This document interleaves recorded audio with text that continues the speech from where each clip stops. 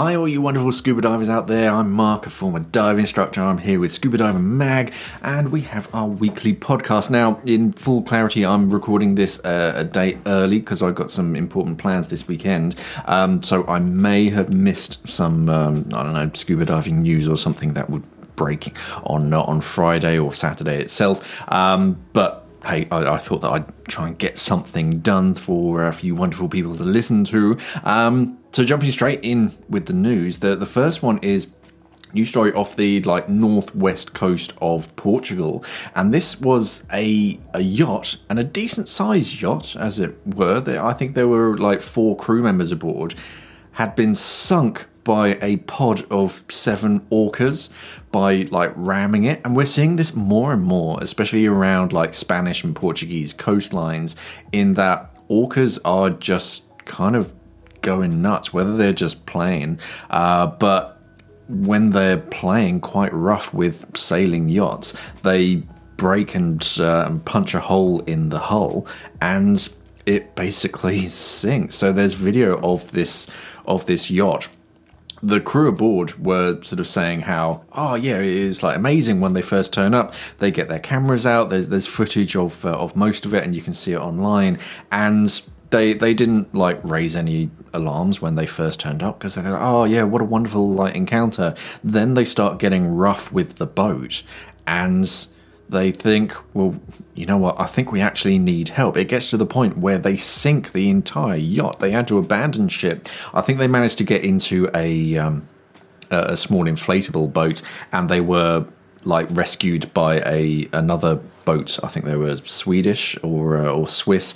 A completely separate boat rescued them so they didn't spend too much time in the water. But yeah, we're seeing this a lot where orcas are now getting either aggressive or playful with certain size vessels, and they're causing quite a lot of damage. There was a report a few months back, I think it was a British vessel, and they disabled the rudder because they were playing about with it. So if you are sailing around these waters, do be careful and try not to make yourself into an easy target or anything.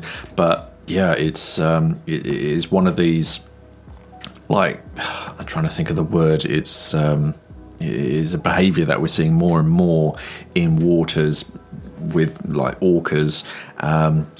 This seems to be a growing trend, which is a little bit scary. Moving on to scuba diving industry news, Raid International, which is a relatively new training agency, is proud to announce that their very first instructor trainer program for their new agency in Egypt has completed. So congratulations to all of the instructor candidates. Raid, if you've not heard of them, it's a relatively new training agency. They've been around for a while, but they're growing quite steadily. I've taken a couple of their courses, and they're very thorough, which I quite like. It really puts you through your paces. And even as an instructor, some of the questions you're like, wow, these are pretty tough questions. So even for entry-level courses. So if you are looking for a new training agency to sort of expand your skills, then it's definitely worth checking out Raid. And if you're traveling to Egypt, it's looking like there's going to be new Raid instructors moseying around to teach you their underwater skills. As far as a new world record to William Tunbridge, who's a free diver. He's got 15, 16 world records under his belt. He's a well-known apnea free diver, and he swam a total distance of just over 51 and a half kilometers underwater in a swimming pool in 24 hours. So this is a 25-meter long swimming pool, and he was doing breath hold lengths with no fins. I think all he was really wearing was an orca. I don't know whether it was a Zen or I can't remember the name of the other one, but just a thin wetsuit and no fins. So just swimming naturally, and he managed to swim 2,023 lengths of this swimming pool in a 24-hour period. His original plan was to do a marathon's length of swimming in 24 hours, which is 42.2 kilometers. But he smashed that target in the first 20 hours, in 20 hours, and then he just kept on going. And there's pictures of his like hands afterwards. If you imagine that your hands are wrinkly after like a half-hour bath, imagine 24 hours in the water swimming. So they're nuts, basically. So this was all to promote awareness about the mental health crisis facing the world today. Tunbridge has gone on record. It coincides with the imminent launch of his Mental Immune System, which is a video series and method that programs the subconscious mind with tools that help move past anxiety, stress, and depression. So congratulations to William for that. I mean, I quite enjoyed apnea, swimming entire lengths of pools underwater, but trying to do that for 24 hours straight, that's not really my idea of a fun time.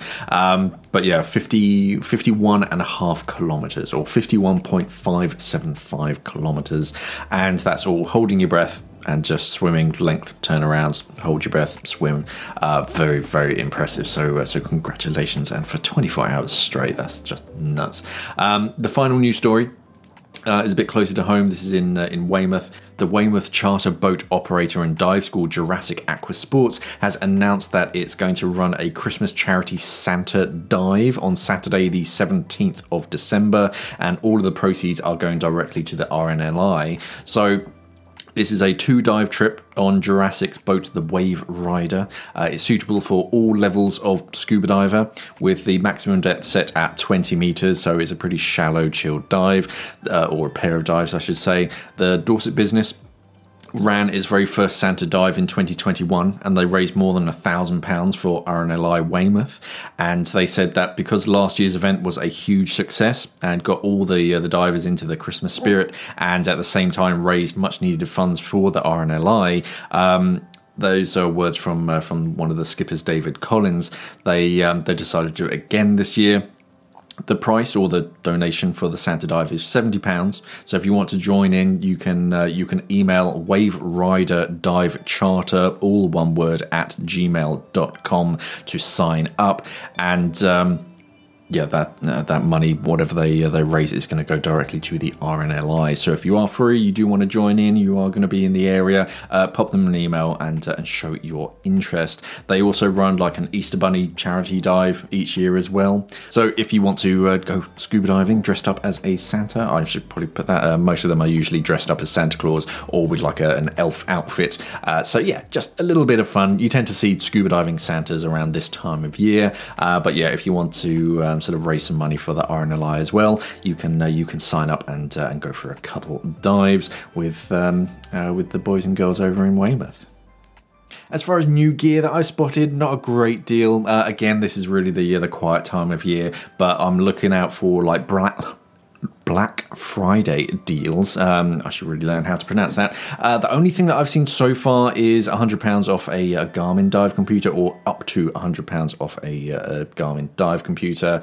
Otherwise, the manufacturers are, sorry, not the manufacturers, the dive centres are kind of quiet. They're holding their cards close to their chest. I haven't seen too many Black Friday deals quite yet, but it is still quite early in the month, let's be honest. Black Friday turns from a single Friday at the end of November into like a week, and then it becomes an entire month. So some manufacturers, I keep saying manufacturers, some retailers do take it a little bit silly, trying to shift stock. But yeah, if you're in the market, it's usually worth like just checking around, signing up for some like email subscription things for some of the key manufacturers. I mean, people like Sunto, they often do like a free transmitter or a cheap transmitter offer. Scuba Pro often has a free or a reduced price Octopus when you buy a certain set of regulators.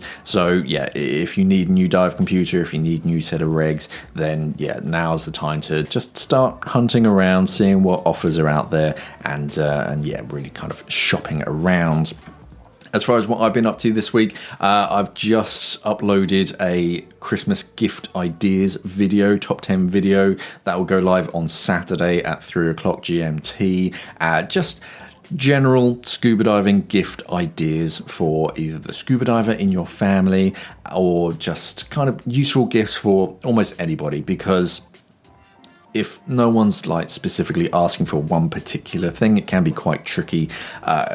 It really used to come down to like Secret Santa, because I used to work at a company where I was a scuba diver and no one really knew anything about scuba diving. And then, whoever gets me a Secret Santa, they have to kind of try and work out what to get me for Christmas. And well, he's a scuba diver, I'll get him a scuba diving t-shirt.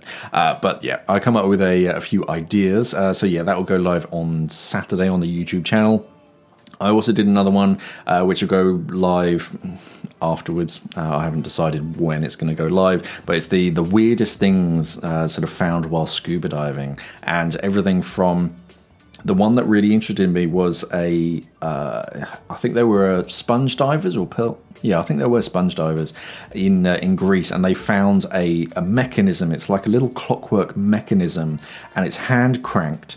And using just like handmade gears, and this thing dates to like 100 BC or something, and it was an orrery, which is a new word that I've learnt, and I probably pronounced it wrong because it's got like 3 R's in it, and it's like a rotational calendar type thing. You know, you've seen the little, trying to think of the words. The solar system, and you have like this physical thing, and all the planets kind of spin around the sun and all that kind of stuff.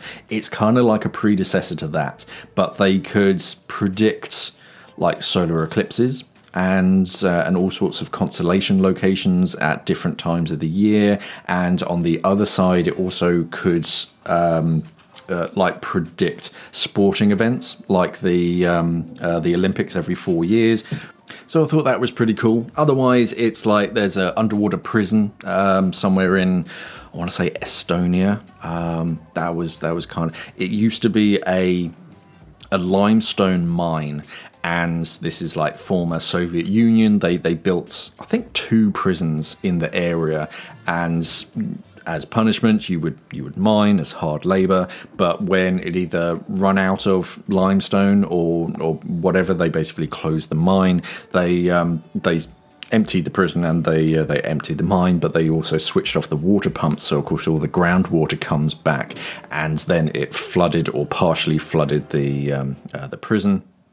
Not the nicest of dive sites. It's kind of cool, but apparently there's a lot of like barbed wire and sharp metal like rebar sticking around, so it's not really the nicest of dive sites. And there's the Valhalla nuclear missile silo out in Texas. That one's always a cool one. It's run by I think it's called the Family Dive Center or something family, and yeah, you can dive through certain sections of this former Cold War nuclear missile silo, which is pretty cool. Otherwise, on Ask Mark this weekend, I answered questions about putting air, like regular air, in a nitrox tank, because when you start to invest in your own cylinders, if you're diving with nitrox, you have to have them nitrox clean, so they're all stickered up with nitrox. But if you invest in that, can you then just put like regular air in it and then go back to nitrox? Because of all that like cleaning, and that's where we actually have 2 different grades. Well, we have lots of different grades of air, but if you bring a nitrox cylinder into a dive center for an air fill, just 21%, we'll put clean air into it, so it's gone through extra filters, so fewer like hydrocarbons and stuff is going into your cylinder, so that maintains your nitrox certification. I think it costs a little bit extra because of the extra filters, but otherwise, yeah, it's just very, very filtered air.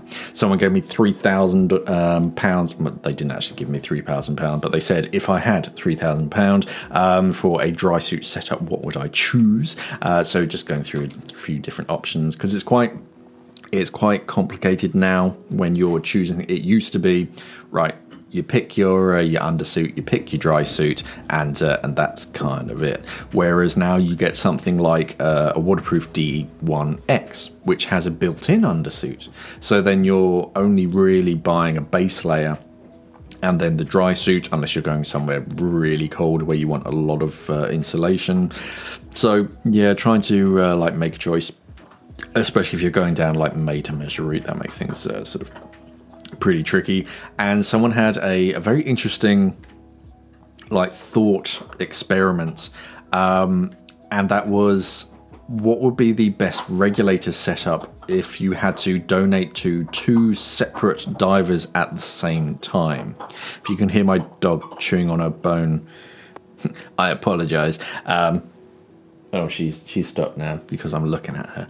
Okay, so yeah, in the unlikely event that your buddy, their regulator fails, or they run out of air, whatever it is, you have to donate gas to them. Great. So now you're donating gas to them, you're breathing from your alternate, or vice versa, depending on your regulator setup, and then another diver approaches you who also is in an out of air situation. How would you set up your regulator for it?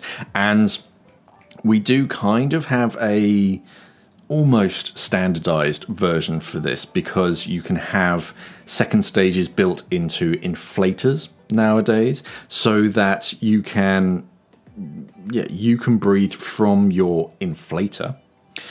Your buddy can be breathing from your primary, and you have an extra second stage in an alternate that you would normally swap to for that third person. But failing that, it would just come down to buddy breathing, really, where you take a breath, you pass the second stage to the other diver whilst you're holding your breath and blowing little bubbles, obviously, because you're a good diver, and they take a breath and then pass it back. So you each take a breath or 2, depending on sort of personal preference and how long you can hold your breath. So yeah, that's but ultimately the best way of doing it would be to have 3 second stages, as it were. But if everyone's breathing from a second stage, that's a lot of work going through that if you only have a single first stage. So yeah, just multiple first stages, so that there's less work, there's less gas airflow going through an individual first stage, because ideally you'd have a side mounted completely second stage cylinder, so that you have a completely redundant air source that, if you really needed to, you could literally unclip it and pass it over to this other diver. But yeah, that was quite interesting, just to think in what would you do. And in my standard setup, I just have a long hose primary. So I have a second stage on a 2-meter long hose, and then I have a relatively short one that goes in a necklace underneath my chin. My buddy comes up to me, they're out of air. I pass them my primary because I know that one's working. It's on a nice long hose, so they can breathe as quite far away from me if they need to, and I just swap to my alternate. If my alternate isn't working, then we buddy breathe that long hose. Should a third diver come up, then yeah, if only one second stage was working, we just buddy breathe the 3 of us. I think my very first scuba diving experience, we did something similar, I suppose, but basically the instructor, it's quite trying to think of the word, unconventional compared to what I used to teach. Basically puts 3 scuba units in the pool in 3 different corners of the pool, and then there were 7 or 8 of us in the water, and we basically had to swim backwards and forwards between these scuba units, breathing from a second stage that we could get. But of course there aren't enough second stages for us all to breathe simultaneously, so as someone would come up, you'd have to give it to them and then swim off to another scuba unit. It was a good exercise for just managing number of second stages, buddy breathing, and donating gas, and just gas management in when there's a limited number of second stages. But yeah, that was quite an interesting sort of exercise. And now that I think back to it, considering we were unqualified at the time, you're like, Struth. I mean, the pool was shallow. You could stand up in the pool, but still, it's I never put my students through that. But it is quite good, like bomb-proofing for you as a instructor down the road. So yeah, I just thought that was quite an interesting thought concept to come up with, and yeah, I'll elaborate on those on the Sunday Ask Mark. That'll go live at 3. That's it for this week. So if it's a little bit quick, I apologise. I didn't have a full week to prepare. But yeah, and there wasn't a great deal of news or new products that I could spot online. Dima was kind of slow. There wasn't like a huge interesting thing that came out of Dima. It's just like the usual kind of stuff. Halcyon, they elaborated on that wing that had like armholes in it. It's got these 2 cutouts in the back in that trying to think of the words, like empty section in the center of the donut wing. It's got 2 cutouts, and what they're for is for hose routing, so your hoses can route like through underneath the bladder, which is kind of cool, kind of different, and thinking outside of the box, because normally all your hoses out of your first stage just route over the top of the donut bladder, but for like your SPG, to make it a bit neater, they basically provided this little hole cut through section so that you can slot that through, and it's much closer to your body. It doesn't go over the wing and like restrict airflow. So yeah, it's kind of clever. I don't know how popular it's going to be, but we'll find out. But yeah, that's all that I spotted this week. If you've seen anything interesting, by all means let me know. The Instagram channel at Scuba Diving Magazine is usually the best way to get hold of me.